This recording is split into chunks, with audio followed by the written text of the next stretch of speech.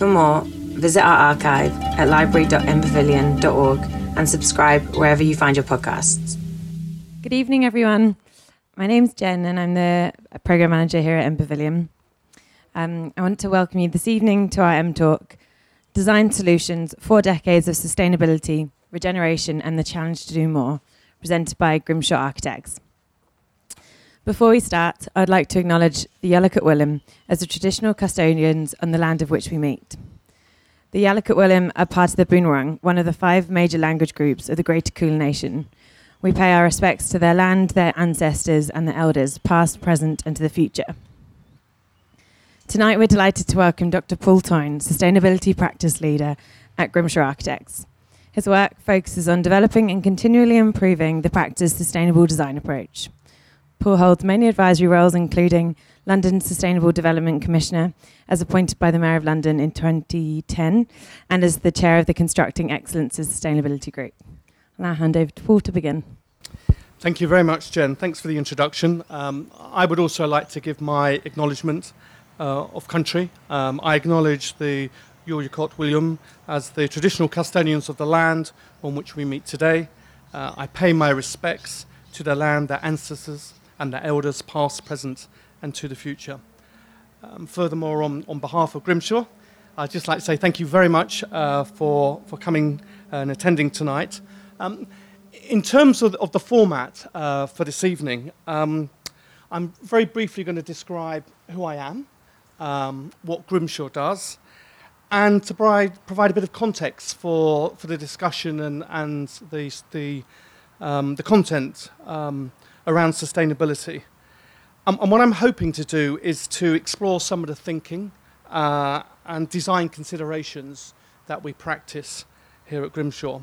And then I'm going to end with a very clear statement about Grimshaw and our commitment around sustainability.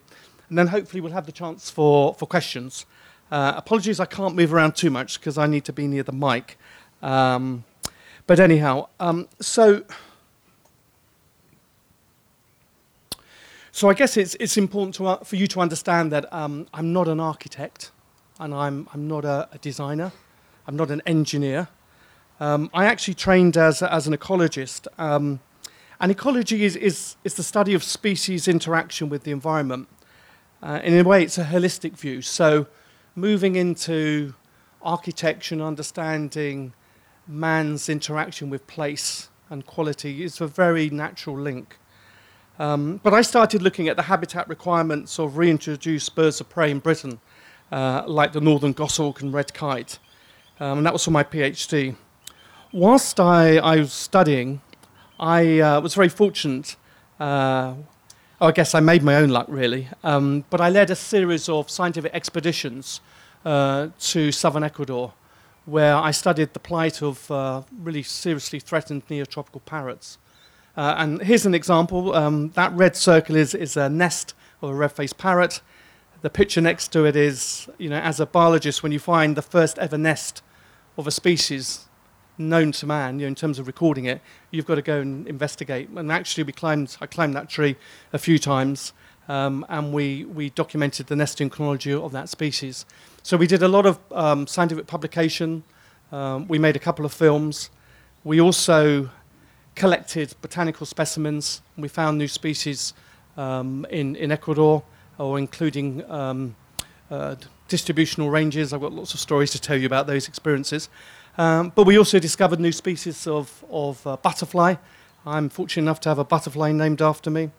But there's a serious point, actually. There was gold mining happening in the region, and so we took a master's student to look at the environmental impacts of gold mining on the artisanal miners, a public health issue. We made a film, we launched a campaign, and we removed an Anglo-Australian mining company from working illegally in a national park. So things have moved on somewhat, I think, since then. I moved on, and with that work, I started in conservation, working for WWF, where I led a number of campaigns. I'm delighted that actually a friend of mine's here tonight from those days. And we then set out to change policy, create new areas for protected areas for species, etc. and helped develop something called the Forest Stewardship Council, which for those of you who work in the built environment and look at specifying timber, you'll know that that was quite an important change, understanding where timber comes from. I then had a career in being an entrepreneur because there was this whole movement of corporate social responsibility, and I thought maybe I could be a change agent working within business as a consultant. And that led me really to, the start of a journey to where I am today. And I was just considering how urbanization, how human consumption, and the population growth were going to have a real impact on the planet. And I thought that if I was going to make the biggest difference, where could I make it? Would it be at the front line trying to protect a species or back into a protected area, or would it be trying to influence and change public policy and business within the built environment?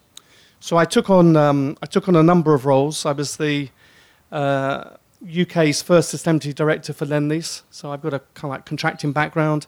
I then went on to a global position with WSP, the design engineering consultancy. And latterly, I was a similar role working in infrastructure as well with Balfour Beatty. Anyhow, fast forward till today, and I'm now the practice leader for sustainability at Grimshaw. And I joined Grimshaw 8 months ago, and I joined it with a very specific purpose, and that was to lead the practice on sustainable and regenerative design.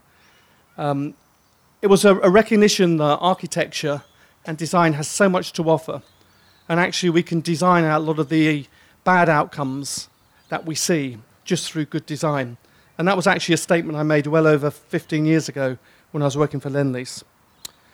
So my passion and interest really is to recognize that we need to do so much more, we need to learn so much more, and we need to collaborate more.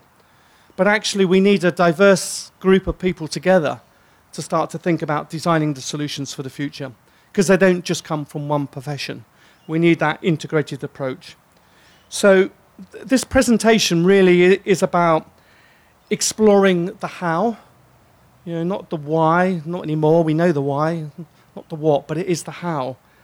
And what I've chosen to do is select some projects that I've seen from my understanding of Grimshaw that I believe offer some solutions. They're not always perfect, but they offer some train of thought that are worth exploring. So I've selected a mixture of old and new projects, so we're going to look back a bit in time, as well as international projects, not just Australian projects. So hopefully with that in mind, I forgot to show you the photos of me outside the building. Here we go. There we go. You can see I've rehearsed this. But it is worth actually just talking about Grimshaw for one moment. So this is a photograph of Sir Nicholas Grimshaw, the founder of Grimshaw, that was set up in 1980. And I just want to remind you of a quote, which I think is quite telling. He said this 20 years ago. And to quote Sir Nick, he said, "My great hope is that in the opening decades of this new century, architects will lose their obsession with style and image and will design buildings which actually express the forces that act on them. They will concentrate on structures where spatial arrangements are almost infinite and whose skins truly reflect the sustainable ideals we should all be striving for, which respond to sunlight, shade, the need for climate protection and insulation, and which can even respond to changes in temperature and wind, yet remain beautiful. In my view, architects no longer have a choice but to embrace these ideals." So fast forward 20 years on, what I'm going to be presenting is how that idea, that philosophy, has continued to be seen throughout the work that we do here in Grimshaw. So forgive me if all of you know who Grimshaw are, but we do operate globally, and you can see from the slide where our operations are. And then if you think about more specifically what we do in Australia, I guess we can look at very specific sectors. And what I've highlighted here is some of the projects. So hopefully if you're part of the community that uses these railway stations, you'll be saying, "Oh, I didn't know Grimshaw designed that." And then when we go to aviation and have a look at the airports that we're working on, whether that's master planning or designing piers and terminals. So that takes on board some work that we do in New Zealand as well. And in the workplace in terms of commercial space and offices. And then moving on to retail and exhibitions, here's some of our projects, including a couple run out of the Melbourne office in Bahrain. And some of these projects I will be going back to. But if we look at the higher education sector with science and learning, and I know there's some friends of ours who are in the audience today who've worked on some of these projects and others that I've shown. So hopefully I can do you justice in terms of presenting them. And then into infrastructure. So there's some bridges and highways.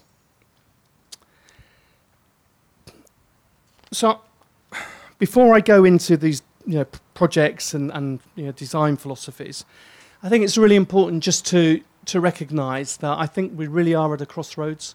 I mean, when I accepted this speaking opportunity, it was, I can't remember, September, maybe October, and I think the world's changed. Australia is certainly changing. I won't go into my thoughts on where the crossroads are and how we need to understand what prosperity really means for us. But I think it is important to recognise that we've only been on this planet a really short space of time, and it's amazing the impact that we have. And with our growing population and ever-consuming habits, the implications are already there, the tipping points. And I'm sure some of you attended the National Climate Emergency Summit at the weekend.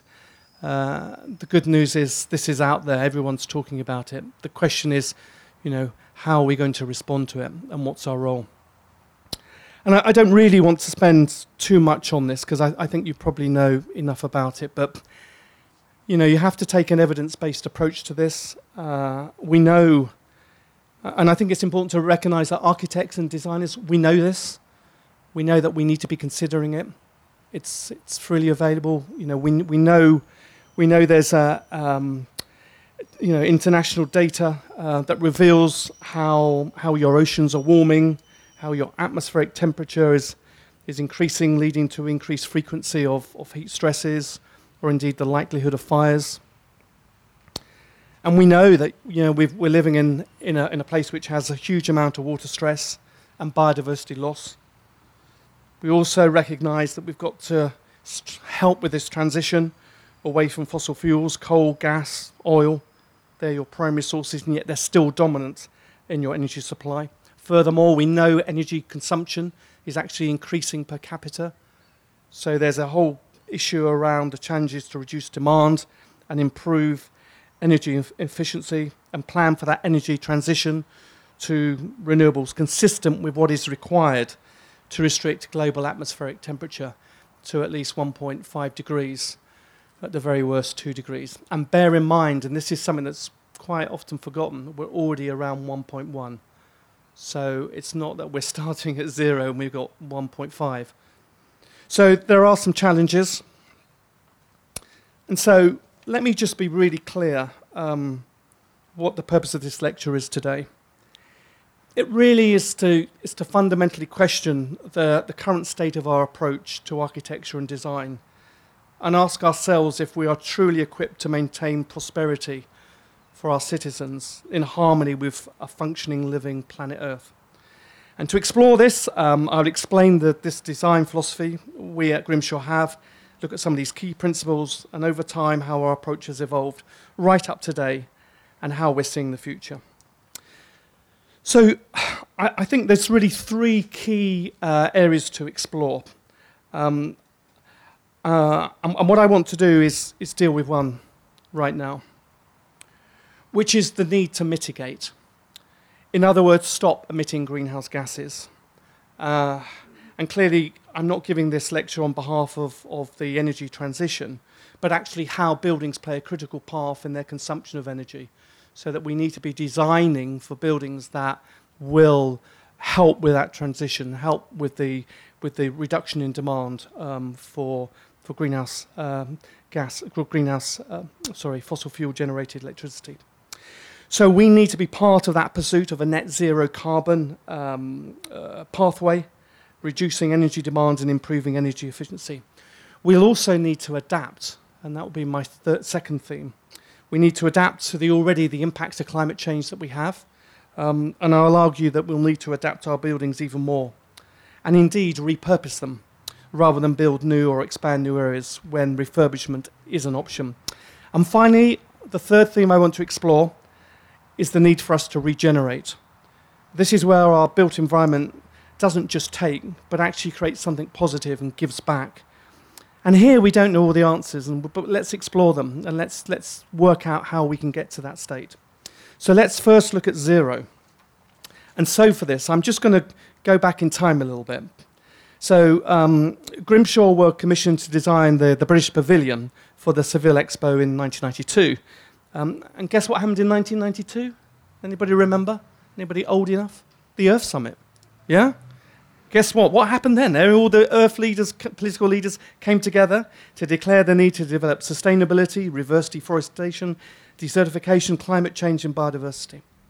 Meanwhile, back in the real world, we were looking at the real challenge of managing the heat, the severe heat of Seville, because Seville is called the frying pan of Spain, as it's one of the hottest cities in Europe. So what we wanted to show, and was this a temporary structure, was that how you could deal with the heat in an environmentally and affordable way. And the concept was to use the sun to cool the building.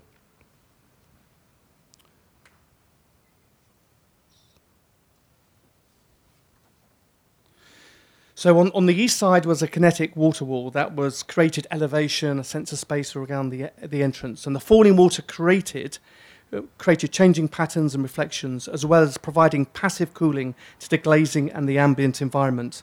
It reduced the temperature inside the building by 8 degrees. The roof was covered with photovoltaics. Energy generated from PV was used to pump the water and pour it over the glass. The fabric sails were used to shield the enclosure from sun, and the west wall, where the sun was hottest, was formed from a deep shield of freight containers that protected against the strong afternoon sun. Simple and effective.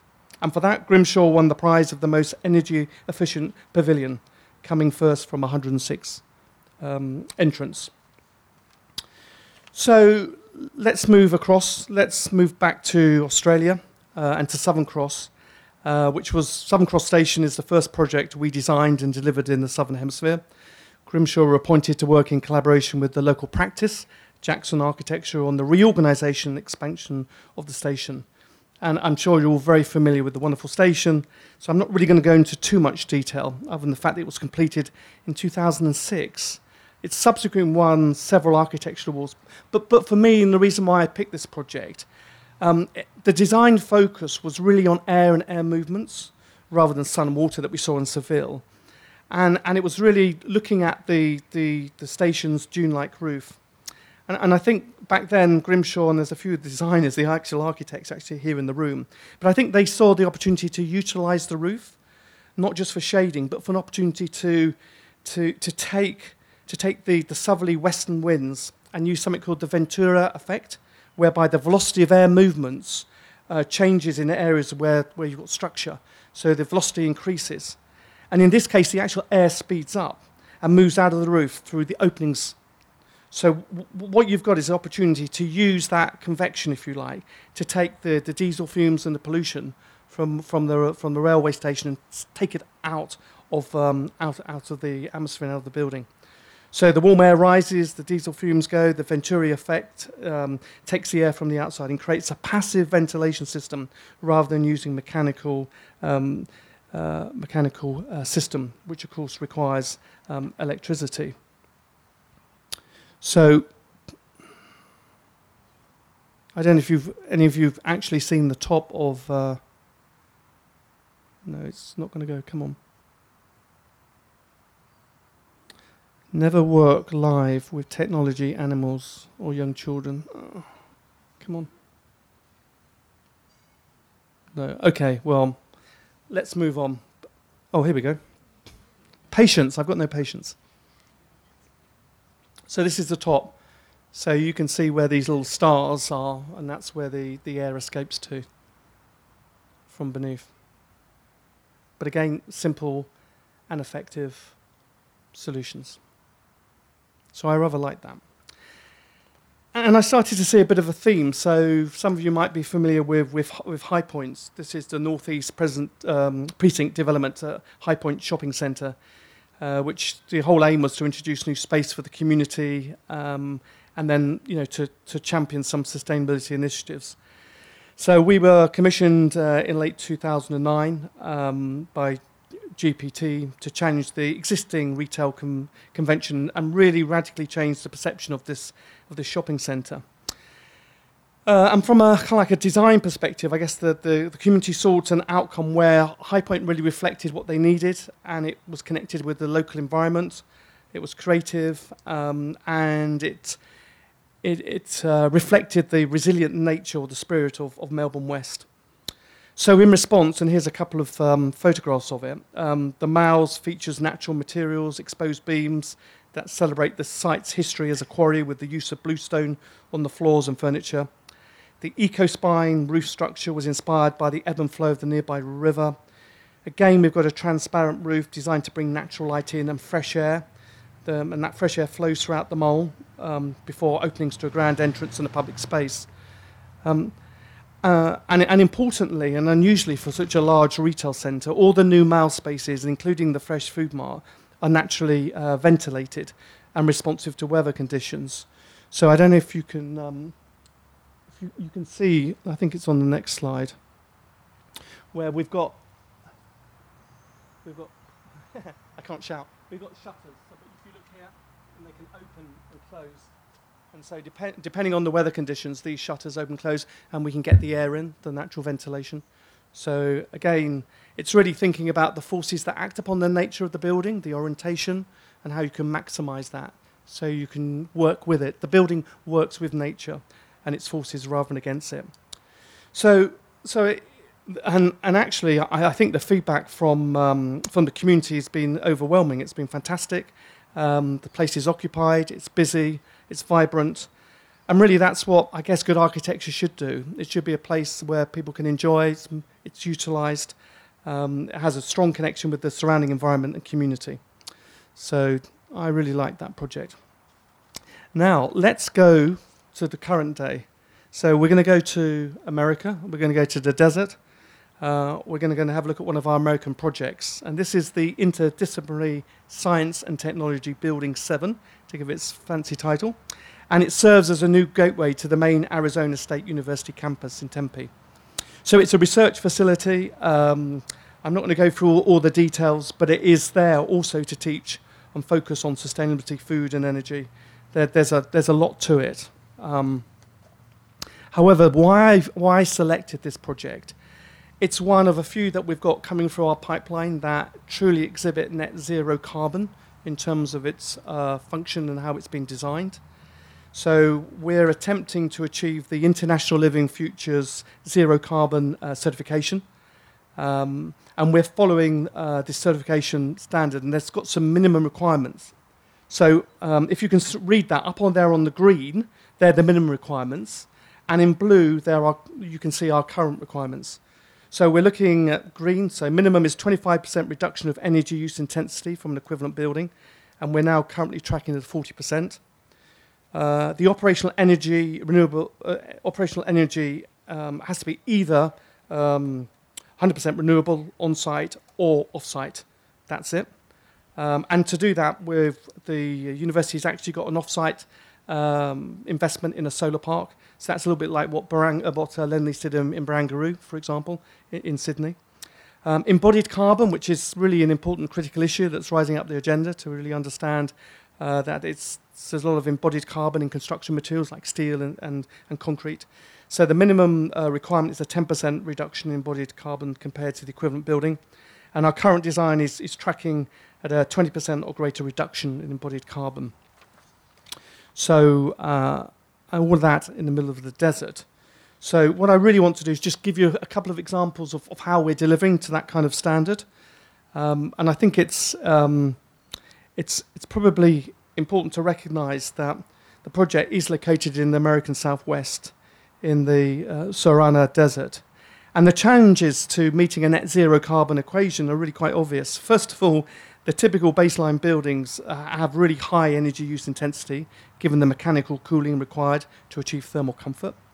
And at the moment, the actual university campus energy grid is only about 20% renewable at peak loads. And then the other issue is that the typical buildings have a really high embodied carbon, given most of those buildings are made from concrete superstructures. So again, how do we start to understand the orientation of the building, and how can we maximize that? So when we start to look at operational carbon, energy use intensity reduction strategies, the team optimized building massive for passive solar and cooling design opportunities. So the diagram on the left shows how the courtyard was carved for daylight and passive solar, which is really important for winter and the mornings. So when it's really cold, so we want to get as much sun there and warmth.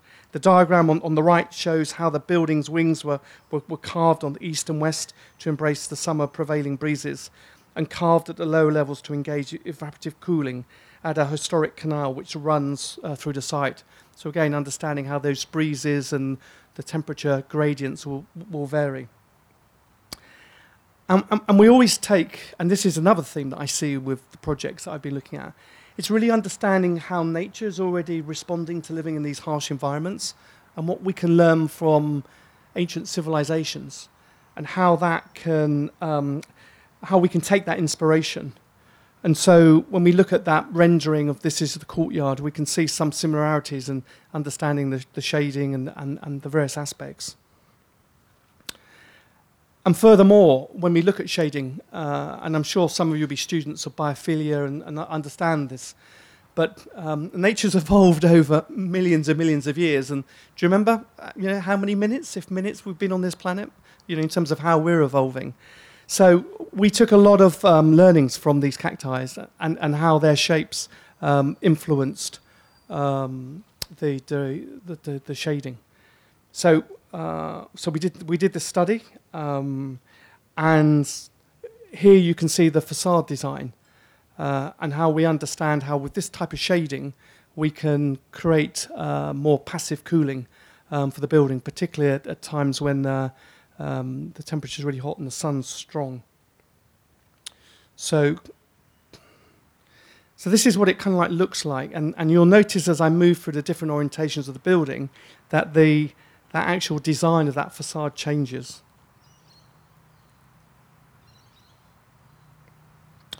If you're interested, the actual facade is made from glass fibered reinforced concrete, which actually helps a lot.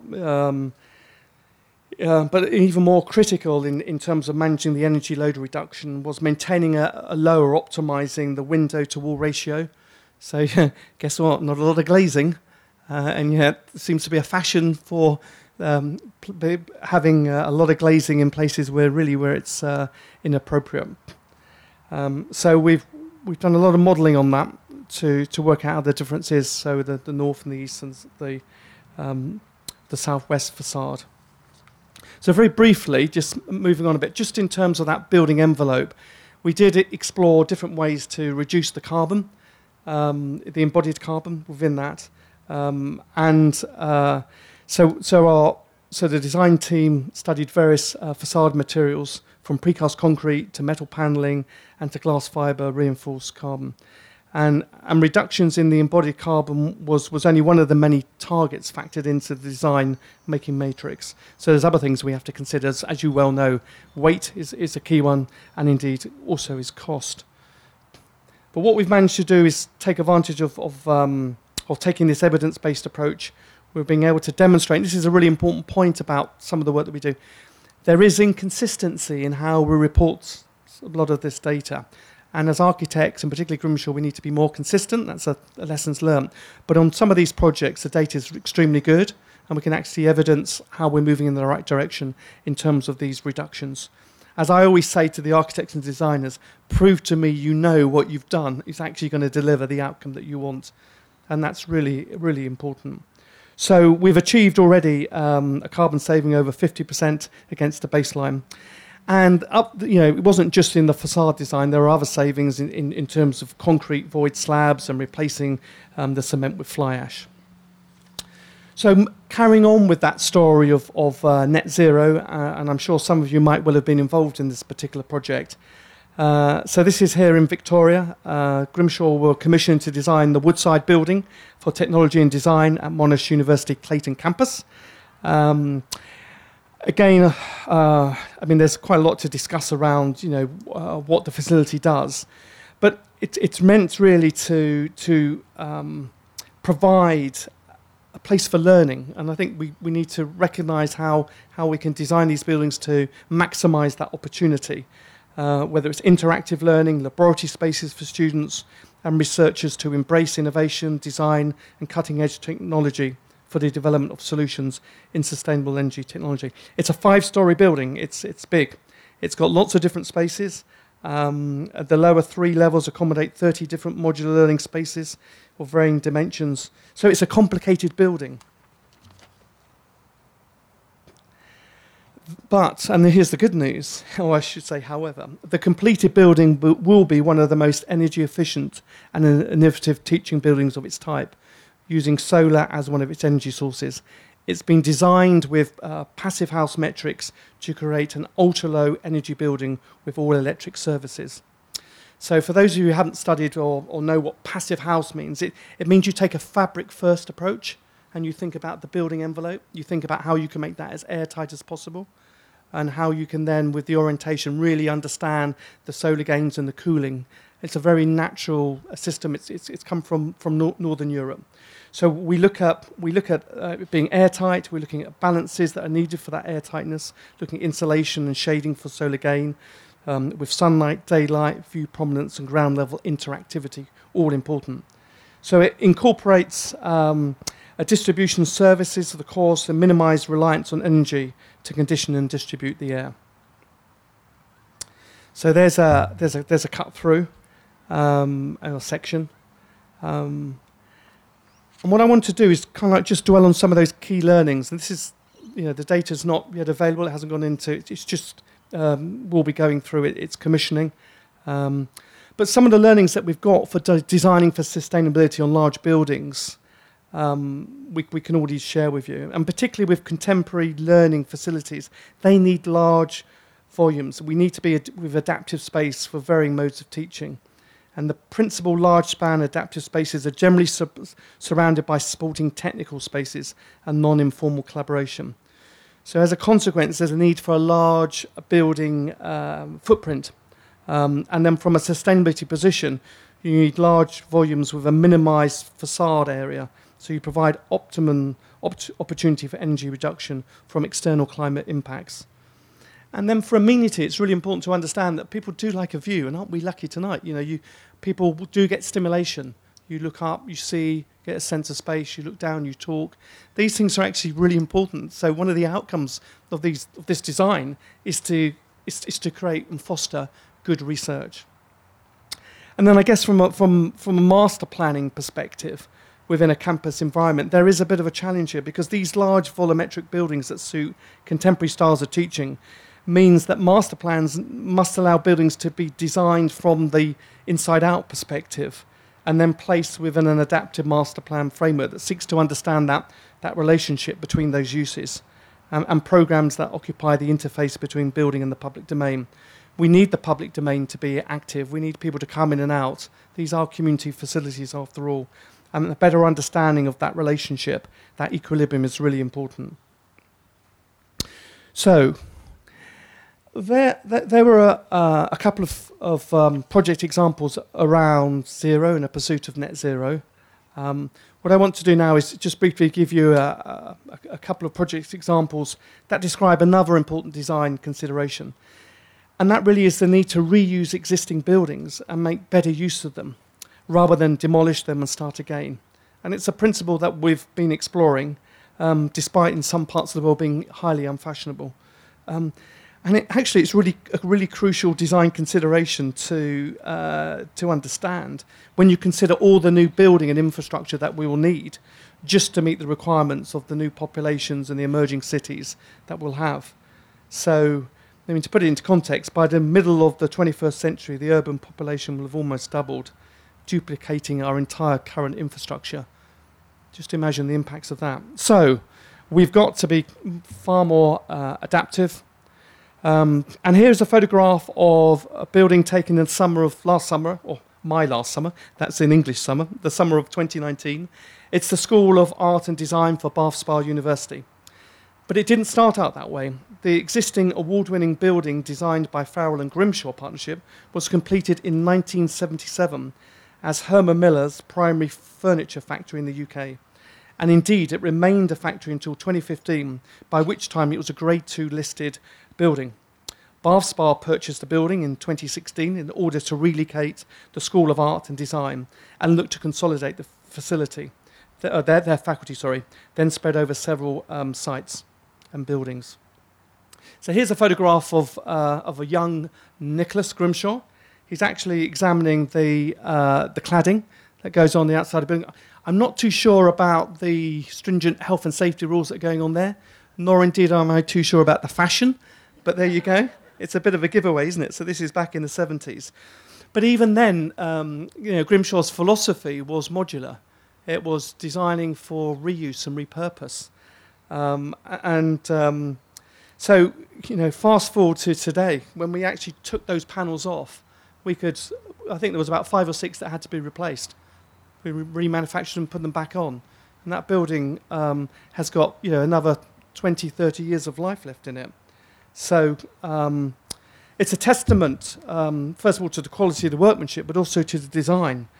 So that idea of repurposing is really important, allowing the ongoing adaptability of the building. And it's interesting, actually, in 1978, Nicholas Grimshaw said, and I found this quote, "One should envisage even the possibility of turning the whole building over to offices with courtyards introduced in the centre and the storage and warehouse facilities moved elsewhere." So even then he was thinking, well, there might be another use. Furniture, factories, they come and go. So you should be really careful of what you say, I guess. But it did happen. And so this kit of parts approach has proved very successful in enabling the building to be repurposed.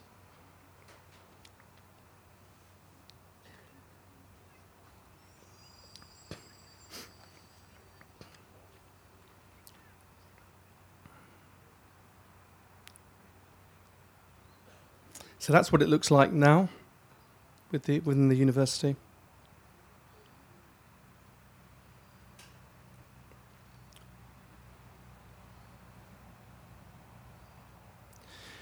So let's talk big now.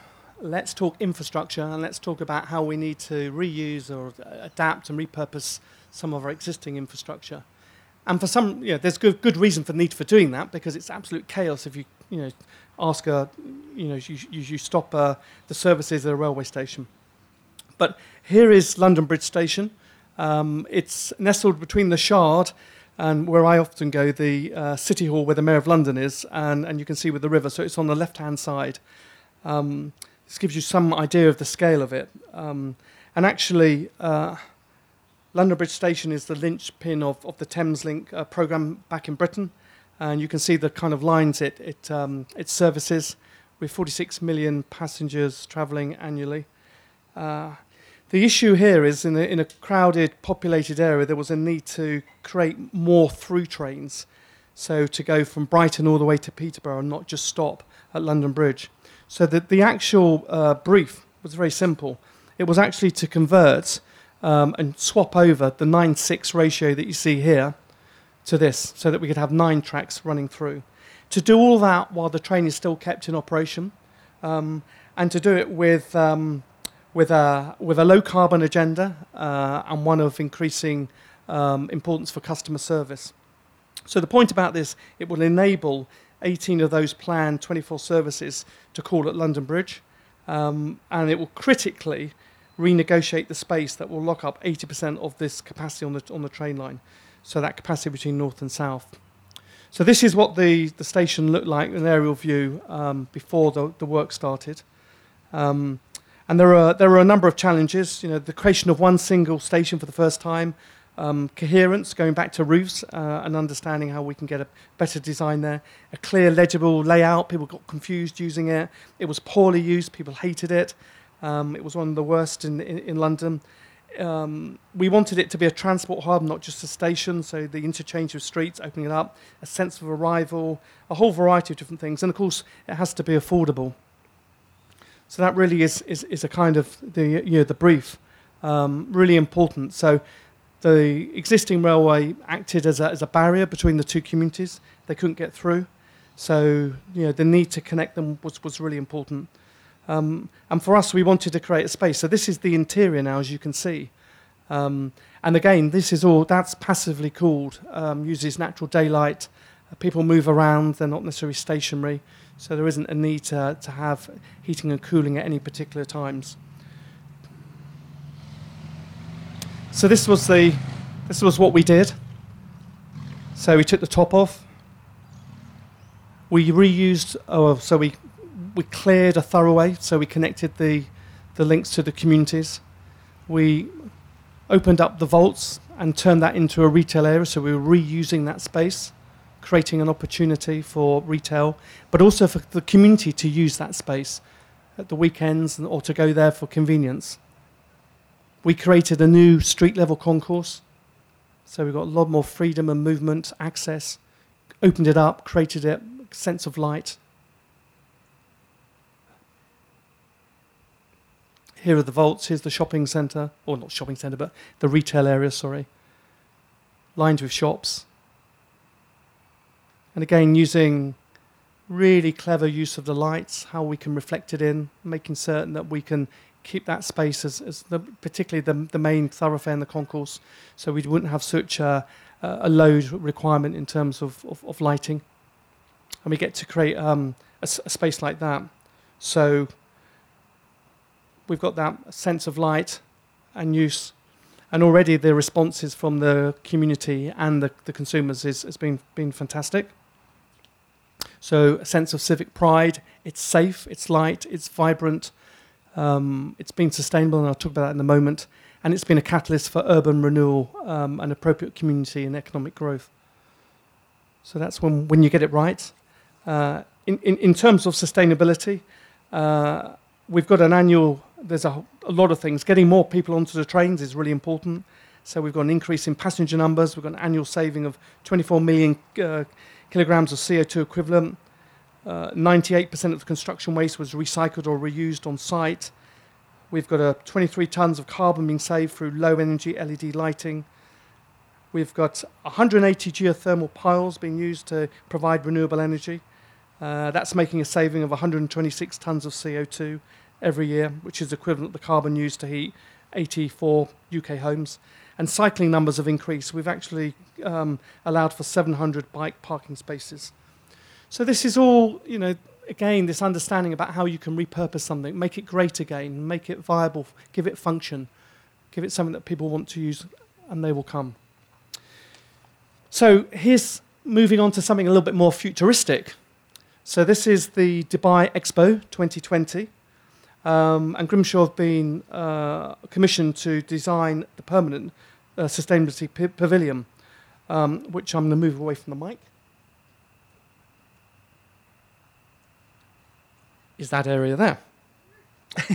So this is really an opportunity. All these expos, it's a real opportunity for Dubai to demonstrate some leadership, particularly on sustainability, showcasing new technologies, of adapting to the natural environment and climate whilst promoting long-term solutions for society. So what I'm about to show to you is really explorative, and it's a sense of exploring technology and science. So, and what can we learn from it, and how could you commercialize it?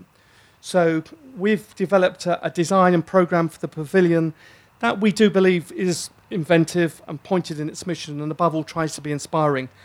It's a first of its kind demonstration building that's capable of generating its own energy and water. So this is about net zero energy and net zero water. So whilst we've largely become acclimatized to the idea that we need solar or renewable energy, the whole idea about how you can capture and utilize water hasn't really been explored. So we wanted to use this as a laboratory, if you like, to try and test it. And certainly at this scale, it's never been done before. So the pavilion, in a sense, is a unique functioning laboratory for us. So it opens in 2020, and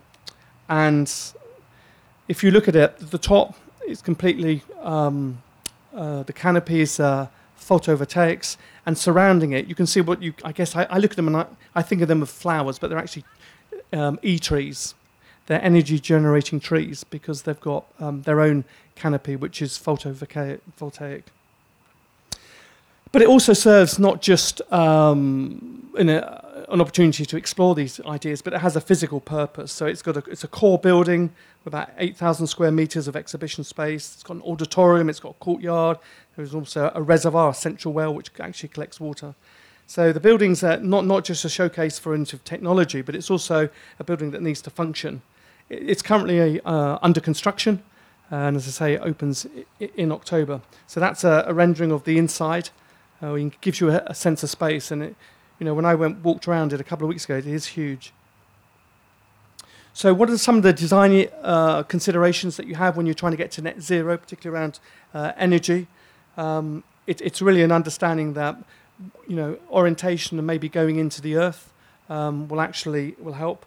So we've looked at partially going below ground to take advantage of thermal mass. The pavilion structure is generally cooler than the ambient temperature during the occupied periods. So that creation of a sunken exhibition space makes use of that thermal comfort. And then we go into a situation where you start to think about the orientation of the canopy, of the roof, how it's directed towards the sun, what angle it needs to be. And what's also really interesting is again, that use of natural air. There is a current, even in the middle of the desert, there is airflow, and particularly when you go up a little bit, and how you can use that as a funnel. So we've got water that comes in on the canopy, coming down into a central well. We've also got air currents coming in and cooling people. We've got the PV also generating electricity. So all these things, again, there is a story here, isn't there? Particularly with the orientation, how we're using winds to create natural ventilation. And again, it's in many ways, it's all inspired by nature as well. When we look at these local trees, and we look at our energy tree. So these energy trees are quite interesting. So they generate power, they provide shading and seating areas. And what they actually do is they rotate and they follow the sun.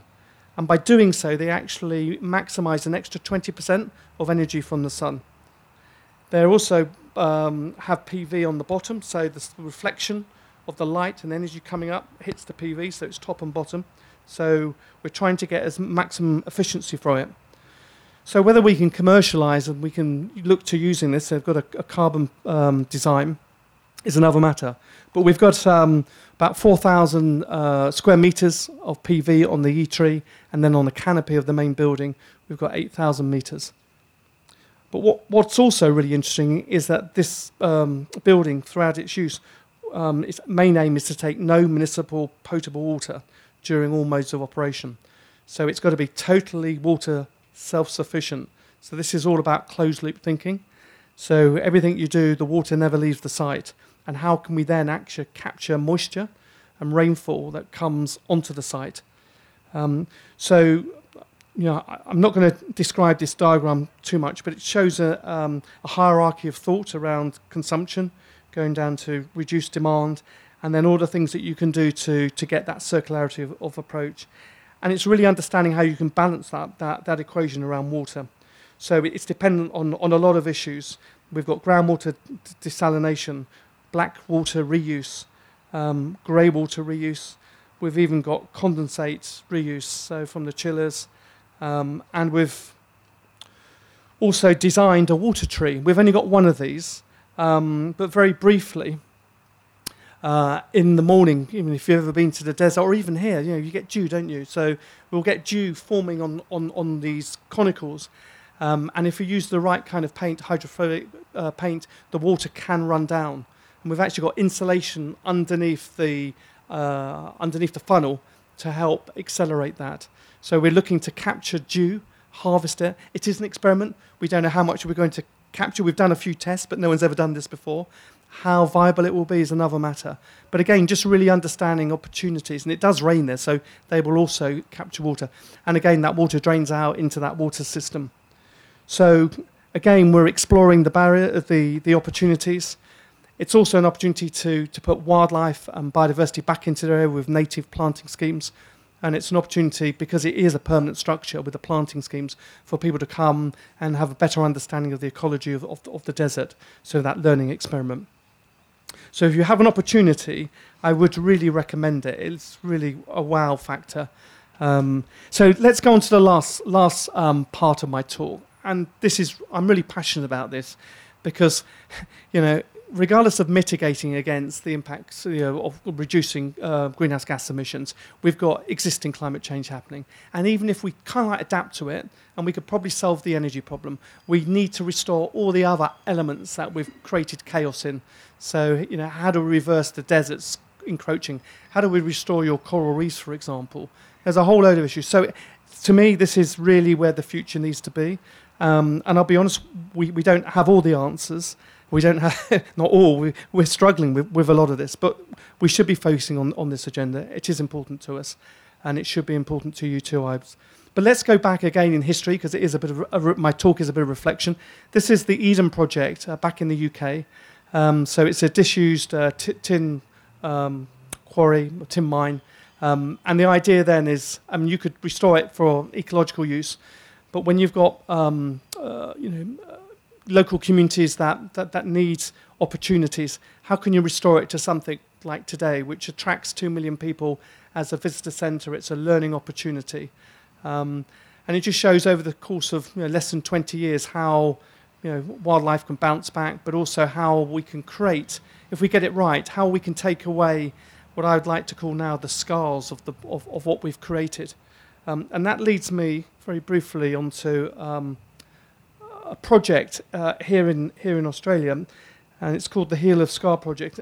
And this is really, I'm giving you this example because it's really important to recognise that we all need to work together to collaborate, a multidisciplinary approach to really understand how we can restore habitat for ourselves and also for biodiversity. So this is a partnership with Deakin University, established in 2017. It's a theoretical project. In other words, we were wanting to inquire how could we regenerate that area, what would be the tools that we would use, and I'll talk you through that in a moment. But basically, this is a decommissioned Alcoa site in Anglesey, which supplied coal-powered energy from 1969 to 2015.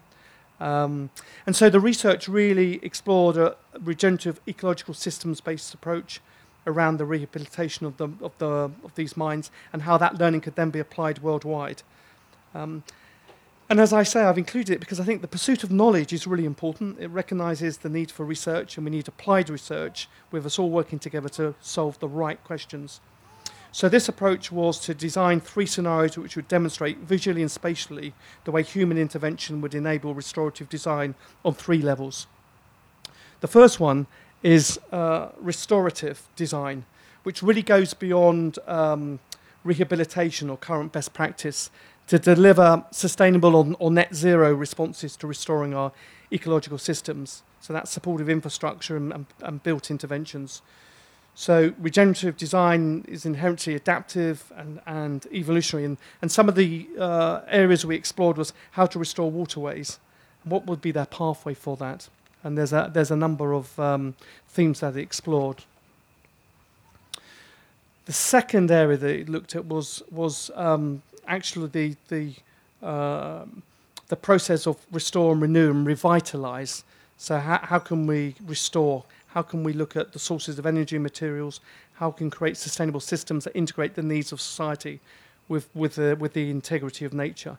So looking at connecting people's stewardship with the land, because we need that management still. So how do you develop a deep and respectful connection to place as an intrinsic part of that regenerative design process?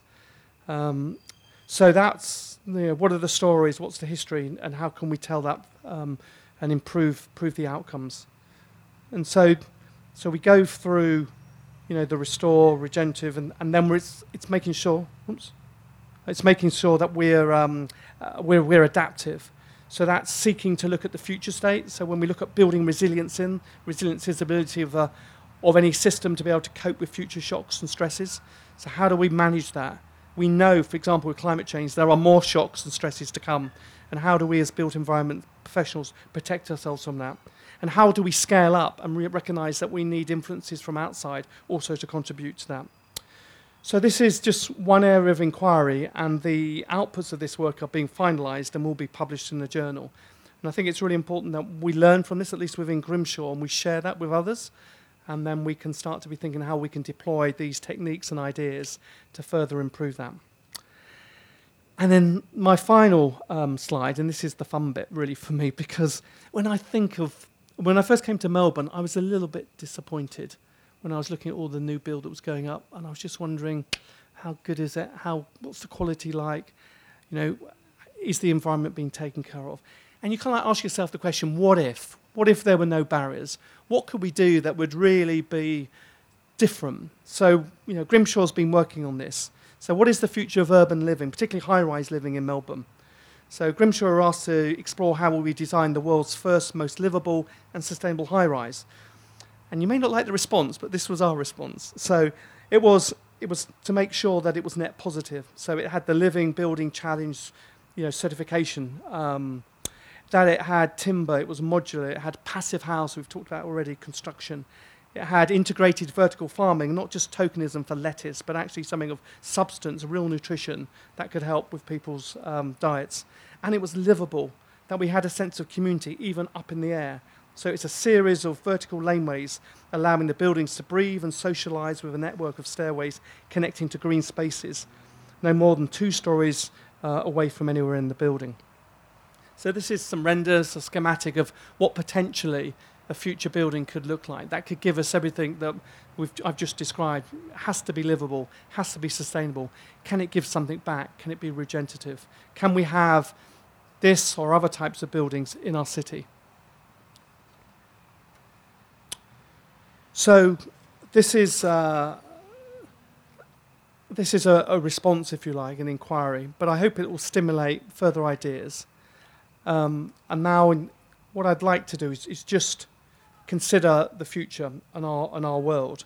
And I think it's really important to recognise that I believe we are at a crossroads. You know, we are running out of time to provide these solutions, and there is a sense of urgency. So whatever we do together, let's be smart about it. It's really important. But we do need to have agency, and I think, you know, the summit just recently it's really clear we need political leadership, we need agency, and us as professionals who hopefully, if you're working in the built environment, we need to demonstrate and give clear confidence to our politicians and to the clients that we can deliver affordable, you know, solutions that deliver the right kind of outcomes that our citizens expect. So it's really important in my mind. And so, you know, the UN has said that carbon neutral buildings and products must become standard globally by 2030. So for us, our response really is very clear.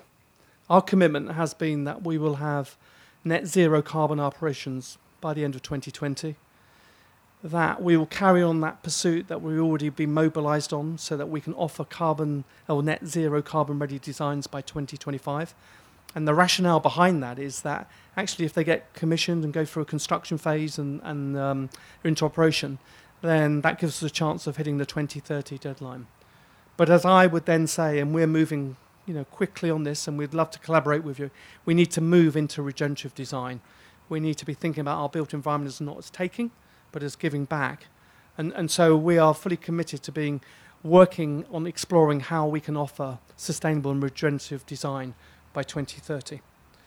So that's what we're about. And if you're, you know, working for a firm here in Melbourne, I'd say that, you know, at least the first one of these you should be looking at. We should all be driving to a net zero carbon outcome and being carbon neutral and sending that signal to the market that we want to buy the right kind of energy provision, and that has to be renewable. So with that, thank you very much for your attention. I'm very happy to take questions. I think there's a roving mic. If there's any really particular difficult questions on projects that I haven't worked on, there's some architects around that have, so I'm looking forward to deflecting the question. Thank you all very much.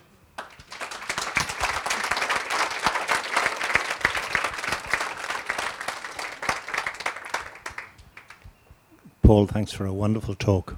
Really wonderful and very inspiring. One of the questions I want to have, because you've have a sort of a global perspective from Grimshaw, I think it's always nice to understand what's happening in other places and perhaps learn from that. I think there's many great things that are happening in Australia. But I think our biggest challenge, and I'd be interested in the thoughts of other people out here, our biggest challenge in terms of making big leaps, two big changes are the fight against fashion. And what I mean by that is, if we look at, say, the commercial building world, or we look at, say, even the residential world, the addiction to glazing, floor-to-ceiling glazing, unshaded glazing, non-thermally broken windows. And the second trend that we have to have is basically poor construction. Ultimately, if you look at some of the buildings that we build in this country and you compare them to what would be delivered in Europe or in other places, I think we have a real challenge around things like airtightness, insulation, fundamental things that are the basic building blocks that deliver the zero carbon bit. Because you can, if you're designing a tall building, your ability to, use PVs and things like that is somewhat limited. But you can make a big impact if you can just control the amount of solar gain that comes into space. Still have daylight, but still have that. So my question is, can you tell us a little bit about what is happening in America, in the UK? Mm-hmm. I'm reading a lot that there is a pushback and a change in the industry around floor-to-ceiling glazed buildings, and actually a move towards the first buildings that you've shown. There's that beautiful building in Arizona, which beautifully controlled the amount of solar gain, and yet had great views and daylighting and so on. Could you talk a little bit about the fight against fashion? Certainly, and I think it comes with almost like exposing the issue and where the evidence and the data is. So when you really start to understand the transition that you need to take to deliver a net zero carbon outcome, and actually then go into net negative emissions, because that's what we need to do. We need to be sucking the carbon out of our atmosphere. And you then look at that transition, we should and we need to get to a stage where you just say, you just can't do it. We have to stop doing things that we know are bad for us. And it's as simple as that. So it then is making sure that the politicians have the right information and the confidence to hold to their convictions. And it is painful, it is complicated. One of the things that we did in the UK is we instigated a Climate Change Act. And we made it legally binding for the government to commit to targets around greenhouse gas emissions. And secondly, what we did, which was really encouraging and is very beneficial, which was we set up an independent committee for climate change. And they routinely look at the data and the evidence. We look at our progress. We look at our progress against that energy transition pathway.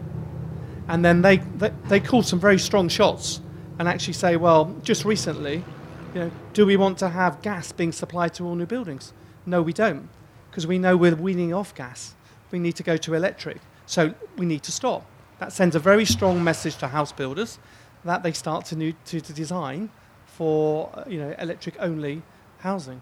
So it's those types of things. And if you look at what happens in Scandinavia, and I've been involved in the development of their fossil-free roadmap, it's one of consultation.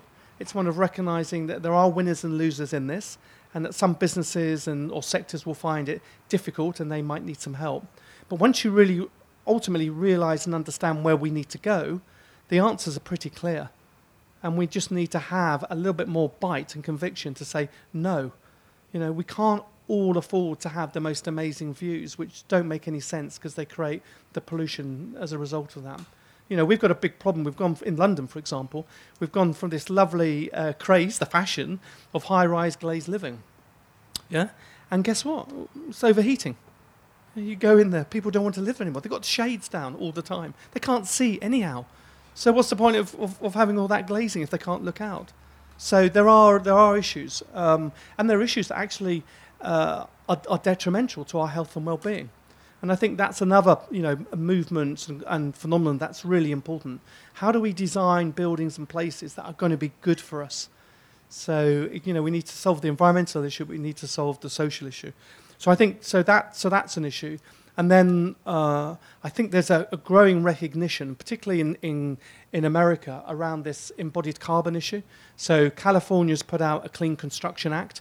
A senator there sponsored it, and it's looking at ways in which it can reduce the embodied carbon in these construction materials. So it wants construction to be cleaner. It wants to use innovative new materials. So how can we phase that? And one of the things that's happening in America is there's this resurgence in designing using CLT or cross-laminated timber.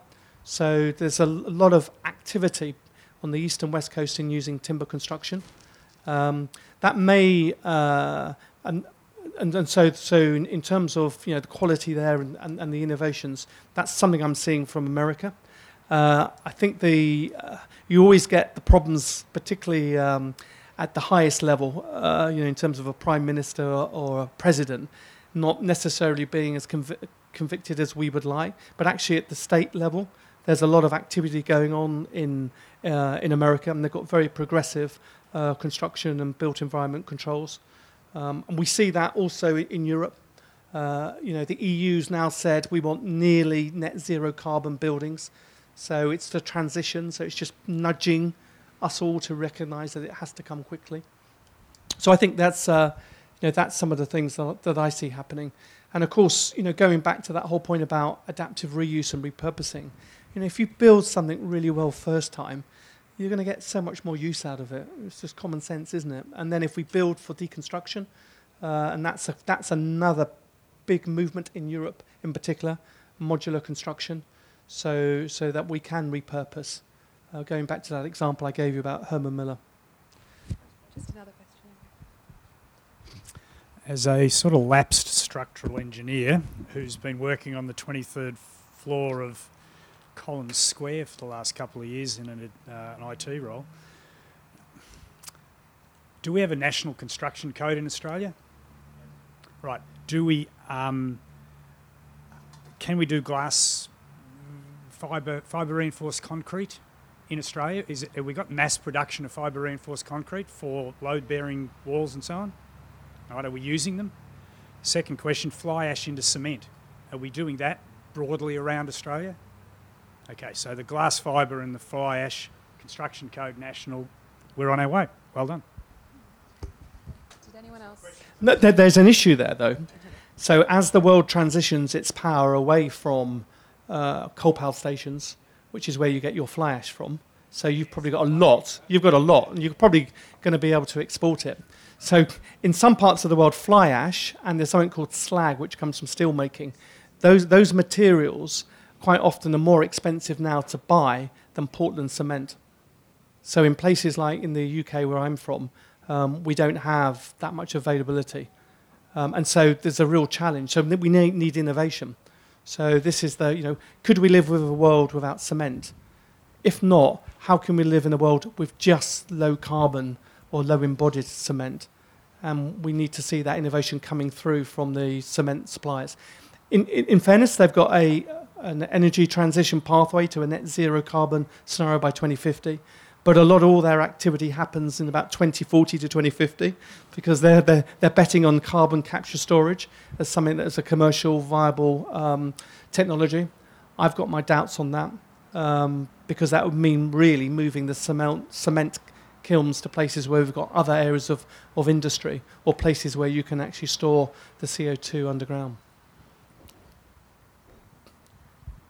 So touching on the topic of affordability and the kind of materials that we are going to need for sustainable development, in areas where we know that they cannot afford to buy these materials, particularly in developing countries, which is more than 50% of the world's population in high-rise buildings and low coverage of trees.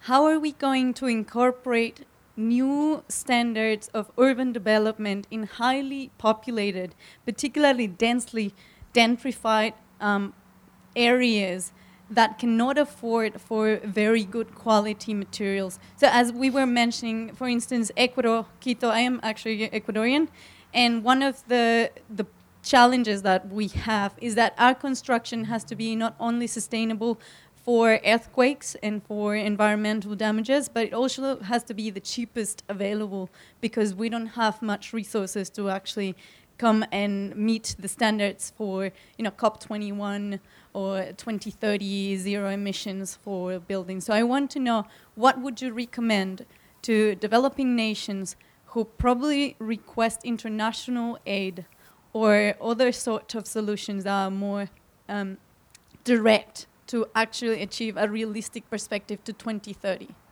So I think here's a real opportunity for innovation.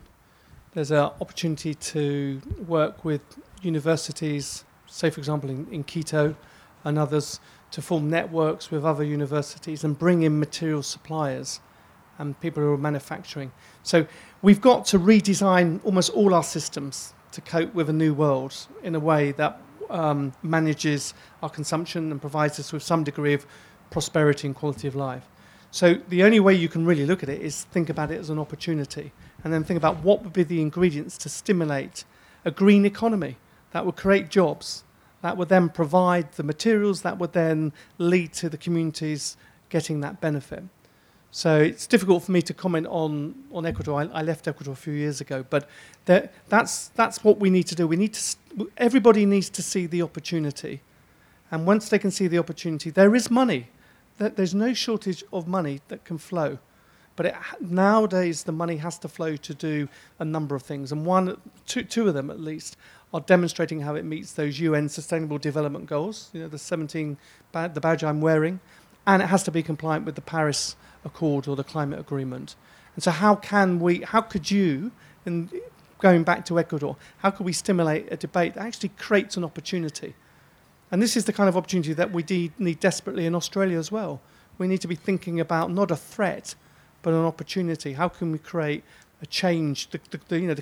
If you go into America and some of the changes they've made in their heavy industrialized or energy-intensive materials, they've gone into clean tech. Yeah, they've seen that opportunity. They've created millions of jobs. So there are opportunities.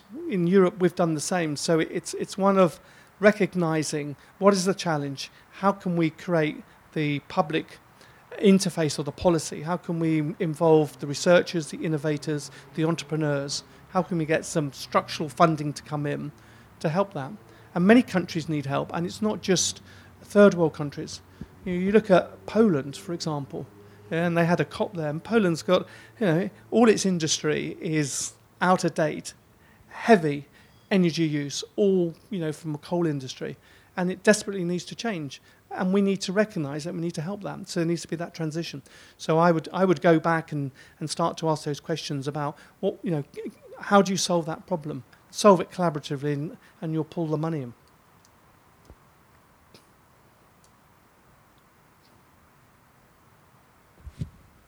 There's a question over there. Anybody else with a question? You can hold your candle up or mobile phone and we can see you if there's a question over there. Oh, hello. Yeah. I had a question regarding the installations at the Dubai Expo, the ones with the water tree and the solar trees. Yes. I had a question because architects influence about 15 to 16% of the overall buildings. So when you're going on to influence the society, when you're saying that it's late, so we need to act fast upon, is it important to invest in expos and show them as what the potential can be to spread the word, or spread the knowledge, or is it important to more invest in solar farms where it's isolated from the society, but it has a bigger effect over the energy that's produced or energy that's conserved? So what should be the approach, or where do you draw the line between the two? Where That's a really good question, actually, and I'm not sure I really know the answer. I'm intuitively thinking it needs both. And one of the reasons why I say that, and I'm not suggesting the e-tree is going to be a viable solution, because we don't know. But if it were, when you just think about the problems we've got with the move towards electric vehicles, so we need to create infrastructure that can power cars. And what I didn't say with the facility of the pavilion, there's no batteries. So any energy that is surplus to requirement goes back to the grid. But we could get to a situation where, using battery technologies, cars have batteries, the e-trees, that we could be creating a place that shades, creates or generates energy, and that can be utilised. Whether it's the most viable thing to go back into the grid, or whether it could be directly for use, I don't know. But there's clearly, when you think of economies of scale and the solar parks that we now see, and indeed when we go to wind, offshore and onshore, there are different approaches, and scalability is really important. At the moment, it's kind of like a prototype. Now, I'm sure the costs of construction and maintenance, operation and maintenance of these trees are expensive. But it's, the intent behind it was to explore how could we make a community or a building like that in the middle of the desert be net zero energy and water. But it's a good question. Thanks, mate. You started off as an ecologist, obviously working in the sort of not built environment, and I'm interested to hear about what your thoughts are. I mean, you see the effects of sort of monoculture on the ecology of the world and sort of the detrimental, unsustainable practices that we've sort of have followed on from that culture for the last sort of 100, 200 years in particular. In the built environment, do you see like a future of moving away from the sort of monoculture of just like, we've got a city here, everyone's got their quarter acre here, we're living in these sort of independent houses where, it's not really mixed use, there's not a lot of difference going on, there's not a lot of diversity in those spaces. As an ecologist that now works in the built environment, what do you see as like the future for improving sustainability and maybe sort of interoperability in that space? So I believe in diversity. So whether it's species diversity that gives you biodiversity, or whether it's diversity of typology, an opportunity for people with different requirements to enjoy living in an urban environment. And we've got some real challenges to come in some parts of the world with an aging urban population. We've got issues around loneliness. We've got issues even on the streets here in terms of food poverty or shelter, etc. So we've got to create an environment that celebrates diversity of people and their needs, and we've got to match that with a diversity of approach around our built form.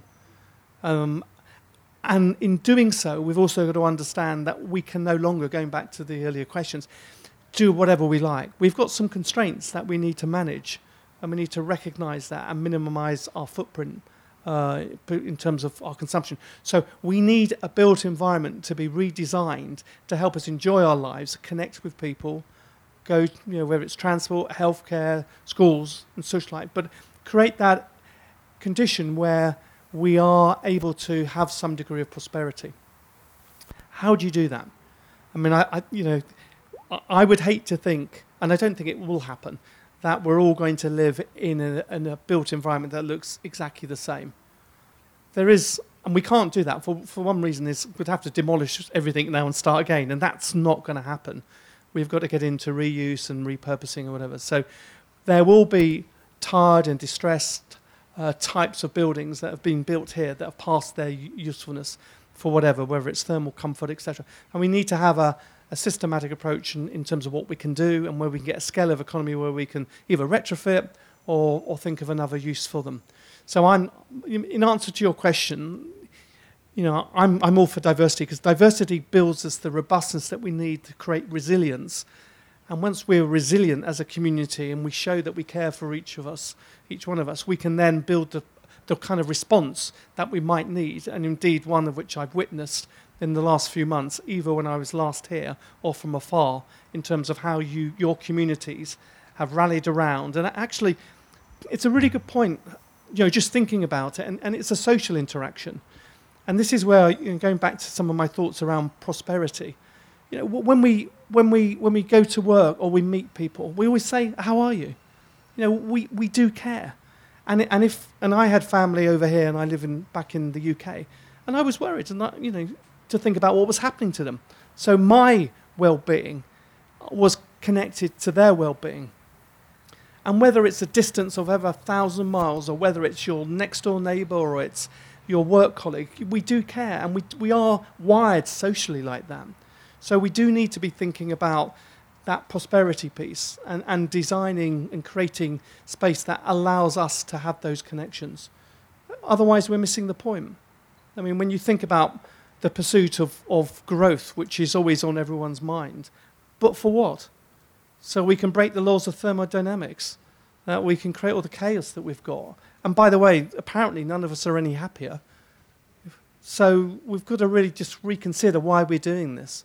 And I think it can start with really good planning, great architecture, a sense of purpose that includes everyone. So diversity.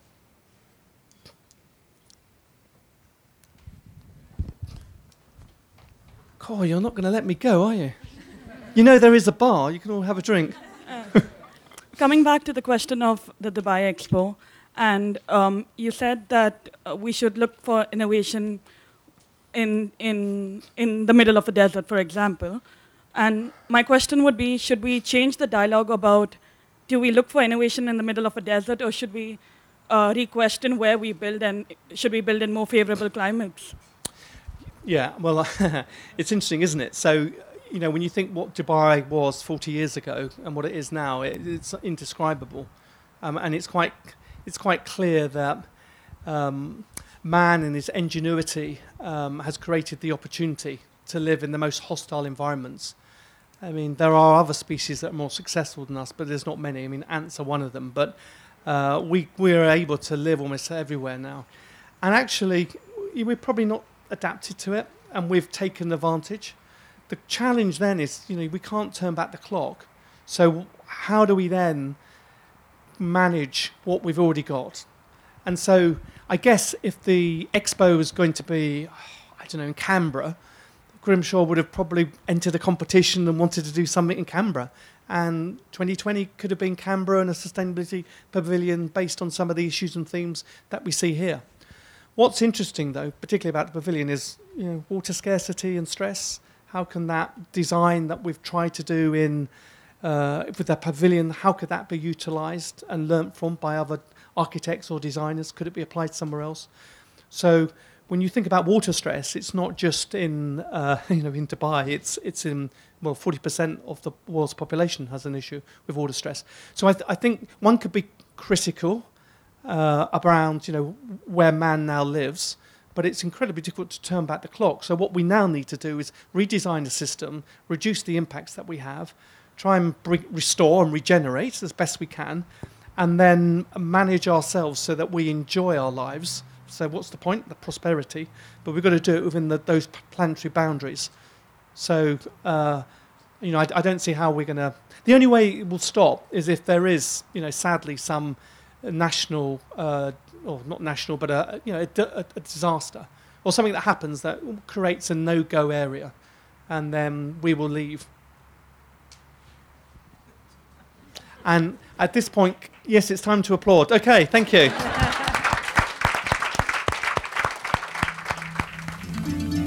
You're listening to an MPavilion podcast, conversations about design and the world we live in. For more, visit our archive at library.mpavilion.org and subscribe wherever you find your podcasts.